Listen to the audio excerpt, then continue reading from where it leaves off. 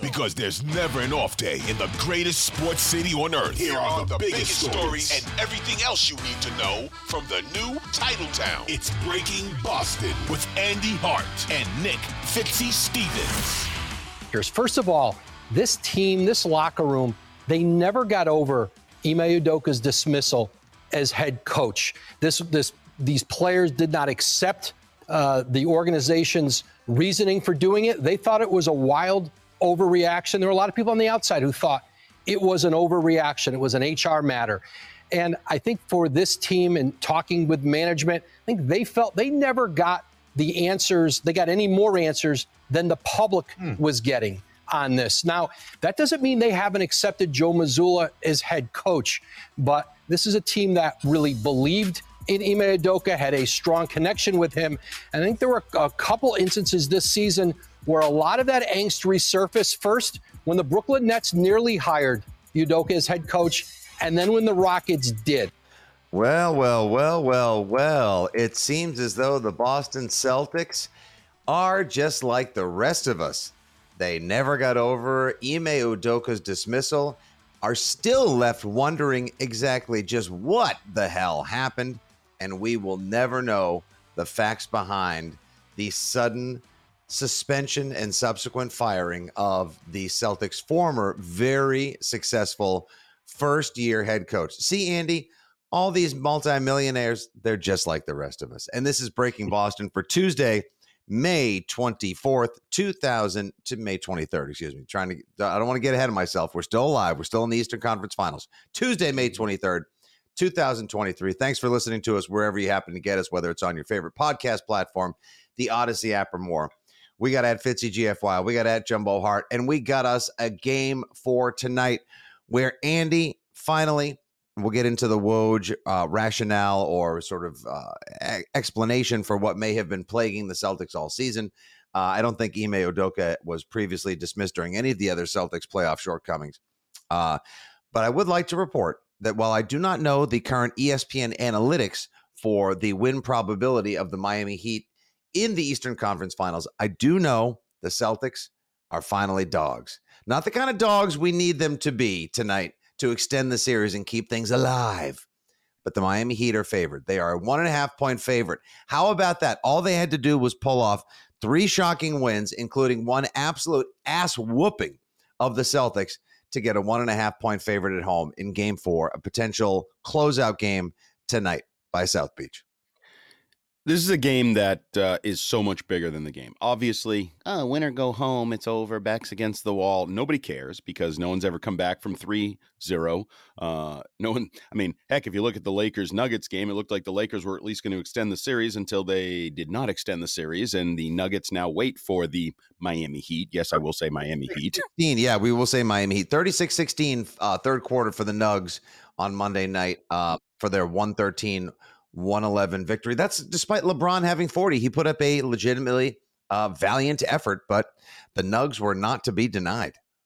But this game is about, does Joe Mazzulla have a future with the Boston Celtics? Does Jaylen Brown have a future with the Boston Celtics? Does Marcus Smart have a future with the Boston? I mean, this is one of those crossroads, path less taken, Robert Frost type games where I know we're going to overreact, but you're in the middle of some really significant decisions and storm here.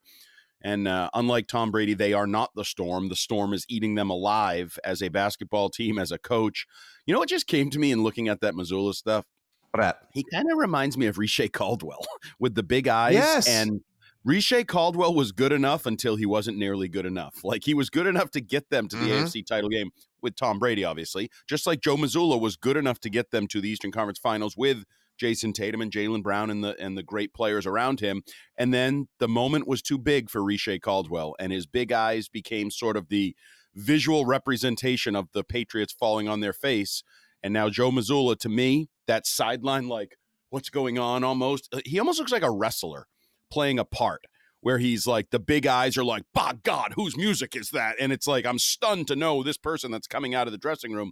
Joe Mazzulla's visual is going to become the representation of this Celtics team falling on their face. But I've been stunned, and I don't know how much you've kind of dug into this. I've been stunned at how many people are, and I mean Celtics fans. I don't know if they're true green teamers, the real optimists, but Celtics fans that are in blow it up mode, blow this freaking thing up mode, less than a year removed from trip to the NBA Finals. Oh my God, this is the first of many. They're going to win titles. And that, I guess, is on the line tonight. Although, if we're honest, even if they steal game 4 and extend the series for a game, if you think they should blow it up, you think they should blow it up. You think it doesn't work with Jaylen Brown and Jason Tatum. We're back to that storyline, whatever. But this is, I never saw this coming. I never saw this total belief that, blow the Celtics up was coming. And there's a lot of people that are thinking that right now.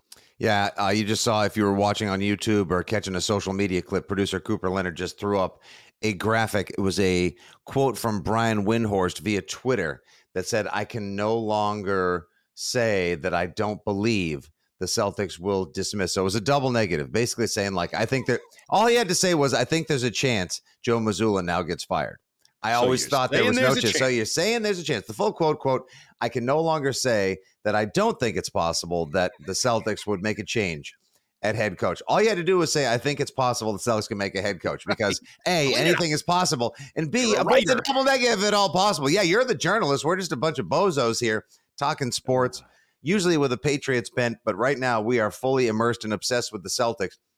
But on that Patriots note, as I am often wont to cross sports, Rashay Caldwell is such a perfect comp for at least the visual or the aesthetics of Joe Mazzulla, because in addition to the fact that, like, the deer in headlights eyes that everyone remembers from the 2007 AFC Championship failure, Rashay Caldwell had some big catches over the course of the season. Oh, yeah. Lest we forget that he had the big catch down the sidelines to set up the game-winning Stephen Gostkowski field goal in the shocking upset of the Chargers the week prior to said flu-ridden, referee-induced Peyton Manning comeback in the RCA Dome. Those eyes will haunt all of us forever as well. And Mazzulla has had his ups and his downs as well. So the comp is sort of there. And there's also a predominant comp going through social media now comparing Mazzulla and Matt Patricia, as so much so even this happens everywhere we go. Whatever radio platform, whatever podcast we're on, we always float something first. And then someone else grabs it and goes, I know, I'll just steal from Fitzy and Hart. They have all the good ideas, and I'll claim it as my own. We are the original feeding pit for all the take snakes in Boston sports media.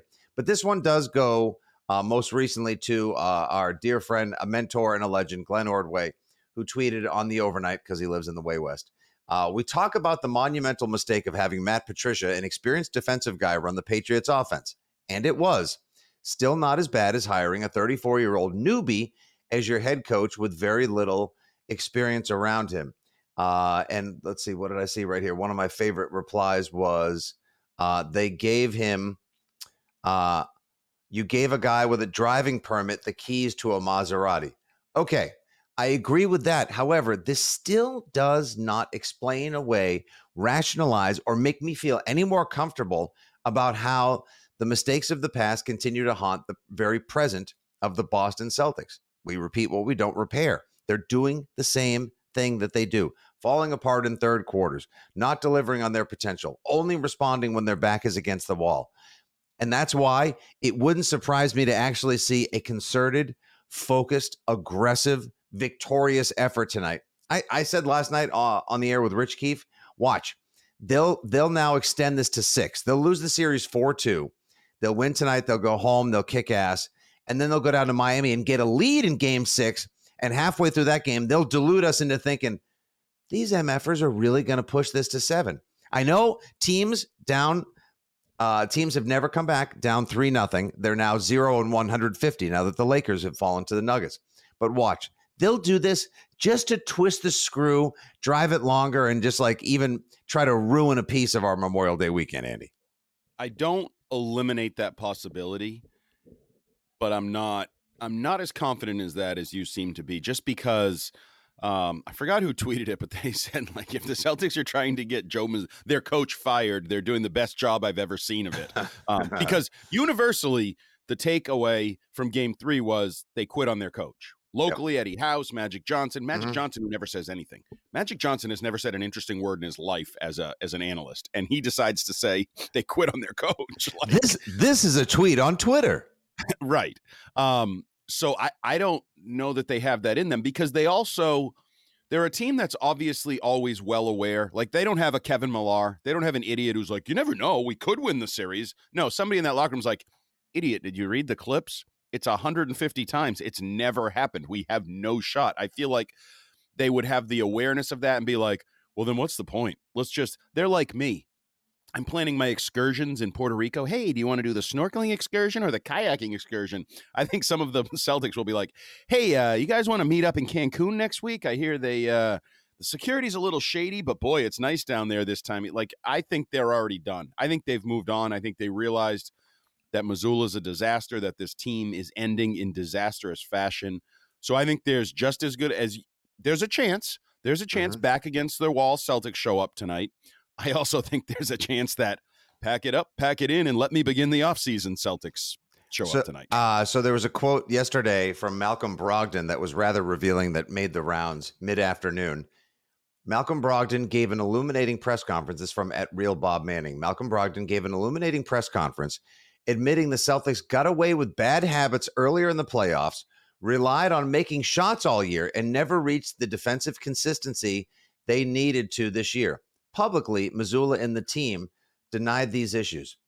This is where I get frustrated with the way people reacted to us. People that, yes, do work in the media. People, yes, with a different platform than the average fan. Maybe not even as many followers and as many acolytes as some other vocal Celtics fans and, green teamers, if you will. All year long, when we saw what we saw out of this team, as Joe Mazzulla was given a team that was a win away basically from being able to claim their first NBA title in a decade and a half and hang banner 18.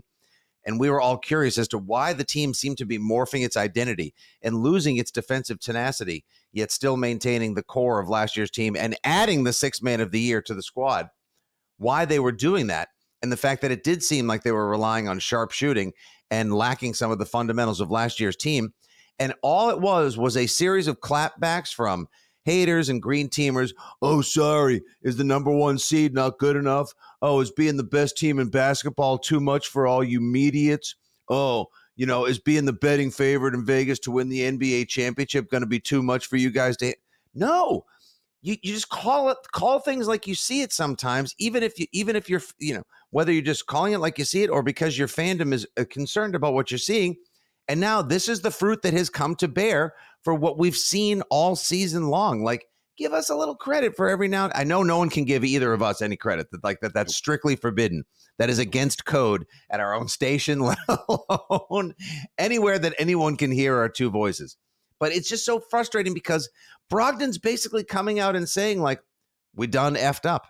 And we're not sure why. But you know who told us that they effed up? Marcus Smart a few weeks ago. We should have made a bigger deal, Andy, about when he said, like, Joe's been getting criticized and getting ripped for some of his coaching, and rightly so. Yep. It was there, right there. He told us. And so this, we started with the Ordway's comparison to Matt Patricia, and I think both of us disagree that it's quite to that level because they did take a basketball coach and make him a basketball coach. They didn't ask him to do something as different as the Patricia thing. But the comp here would have, to extend that, been if Matt Patricia's offense had kind of worked because everyone played really well, like Mac Jones was great early in the year, or you had a better quarterback. Maybe it was still the Brady Moss era. And through the first month and a half, 2 months, it rolled. And then you got to the meat of the season, you got to the playoffs, you played good defenses, and all of a sudden it was 3 and out. And you're like, what happened? It was like, well, maybe you have a coach who doesn't know how to adjust. Maybe you have a coach that it came too easy for a little while because of pure talent.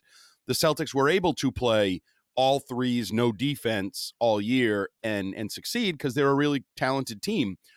But you're right. We criticized it all. I thought it was stupid. I thought their style of play was just stupid. And I read a headline yesterday. Where has the Celtics' vaunted defense gone? They haven't had a vaunted defense since last year. Their vaunted defense did not exist at any point this year.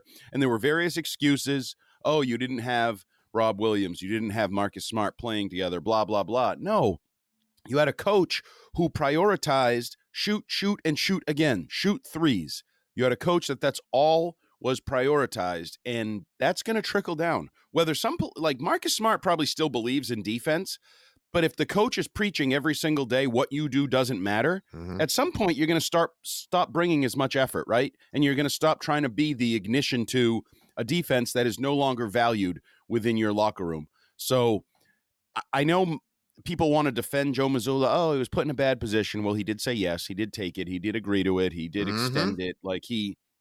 And he is a basketball coach. And I'm sorry, if you want to be put on that pedestal, you take the good and you take the bad that comes with it. So you take the praise along the way, and now you take the ramifications of a hellacious collapse late in the year that could and probably should. I mean, are we saying he probably should lose his job? I hate to call for firings. I know it's distasteful on some level. That is a human being, but he shouldn't be in the job he's in. It's over. He's over his head. That's the simple reality of the situation.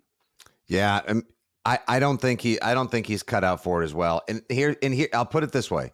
If you're going to blow up the core of this team, or if you're going to at least rattle its cage, shake its foundation, and make a significant roster identity move this offseason, then you may consider bringing Mazzulla back, because he does have a couple of years remaining on the contract. And maybe they're going to be like, well, we're going to pay for it, but we're not going to really pay for it. Or if you keep the team intact and you think maybe someone else can get through to them, then Mazzulla goes. I have a fun thing that popped into my head that I probably could have and should have brought up before the 18-minute mark of a 20-minute podcast. Go ahead. But the Miami Heat and the Boston Celtics, the Miami Heat knocked off Giannis already, the Bucks, about to knock off the Celtics. The Celtics knocked off Embiid, the MVP of the East. So you have three superstars who failed to live up to expectations, who some in their fan bases are annoyed with. I know Bucks fans, I'm surprised at how many think he's the most overrated player in the NBA. I know Celtics fans some think that Jason Tatum's overrated. If you could swing a three-way trade in the Eastern Conference, and let's just pretend that Embiid, Giannis, and Tatum all get swapped. If you're the Celtics, that would be like the NFLification of the NBA, where all of a sudden quarterback Russell Wilson's on the move, quarterbacks here and there and everywhere. Which one would you want? Would you want to keep Tatum? Would you like to get Giannis, or would you trade for Embiid? Oh, I would Giannis all day and every day. Are you kidding? A, because of his unbelievable God-given talents and physical freakishness. B, because if we continue to have to do whatever platforms we're on, I would love knowing that he drives you absolutely crazy, yet you would have to wrap your arms around him, embrace him, and admire him. And C, because I'm 25% Greek, I got to get the Greek freak in town. I also think it would work. I think there would be Jaylen Brown with Giannis and this team, I think it would work. And I think it's intriguing. It'll never happen. Those guys are all three of them are staying put. If something crazy happens with the Celtics, you think they're trading Jason Tatum? No. I think Jaylen Brown gets moved before Jason Tatum. I don't think all three are staying put. Disrespected forever. This series has somehow become, for the haters at NBC Sports Boston, I know Phil Perry and Tom Curran have been all over Jaylen Brown. Suddenly, he is the poster boy. He has the bullseye on his back. Andy, have you seen his stats? He is playing. So you're talking about Jason Tatum, right? Oh, wait, you're not talking about the guy who has taken full quarters off every effing game he's played for 2+ weeks. Jaylen Brown has played well. No one in a Celtics jersey deserves praise. That's somehow true. Jaylen Brown has become, he doesn't get the respect he deserves when he plays well, and when he plays poorly, he gets more credit. I mean, he gets more criticism than he deserves. I don't know why people hate Jaylen Brown, but there's a strong portion of Celtics Nation that hates Jaylen Brown. And I'm rooting for him to get traded, and I'm rooting for him to win the title next year and shove it straight up their candy asses. Wow. I'll share this from our old pal Brian Barrett. In the Eastern Conference Finals, Jaylen Brown has 50 points on 61 shots. Meanwhile, such legends as Vincent, Martin, and Bam all have more points on way fewer shots. Gabe Martin, 58 points on 38 shots. Bam Adebayo, 55 points on 35 shots. Caleb Martin, and Gabe Vincent, 53 points on 28 shots. He's shooting poorly. He's making bad decisions. To me, okay, now do the all NBA players who have gone 6 of 7 playoff games without scoring a single point in a full quarter. Maybe it's a murder-suicide pact between the two of them where they're both like, yeah, we're going to – maybe they've been told by ownership that they're going to stick around, and they're like, all right, hand in hand, here we go. We're going to go off the cliff together, Thelma and Louise style in this postseason, and then next year we'll be able to get our coach in here, fix things, and it takes it all the way back to what Marcus Smart said, and then what we opened with, and we'll wrap on this, what Woj said last night on Monday night on the Entirely Sick Persons Network, that maybe they never got over the coach. These guys, I hate to say it, they don't have the tenacity. They don't have the fortitude. They are SAWFT, soft. And I do not think this is the team that is going to be the first team to ever come back from a 3-0 deficit. I wonder where they get their softness. Could it be their best player? That's weird. Guy that takes quarters off in games. That's weird. I mean, I'm just throwing it out there. I know it's late in the podcast. I don't want to insinuate anything. It's so unlike you to want to have to try to make your point, and then when someone else asks to have the microphone passed back to them, you drop it in front of them just so you can be like, see, mic drop. All right, each and every all right. We will pick this up tomorrow. Will we pick it up in victory as the Celtics ascend the series, or will the Celtics go gently into that not so very good night in Miami and become Team 151 to succumb to a 3-0 lead? Give us a rate, review, subscribe, share, follow, all that jazz on the Odyssey app and wherever you listen to your podcasts as well. Breaking Boston brought to you by producer Cooper Leonard at Jumbo Hart and at Fitzy GFY. Let's go Celtics. And that's a wrap.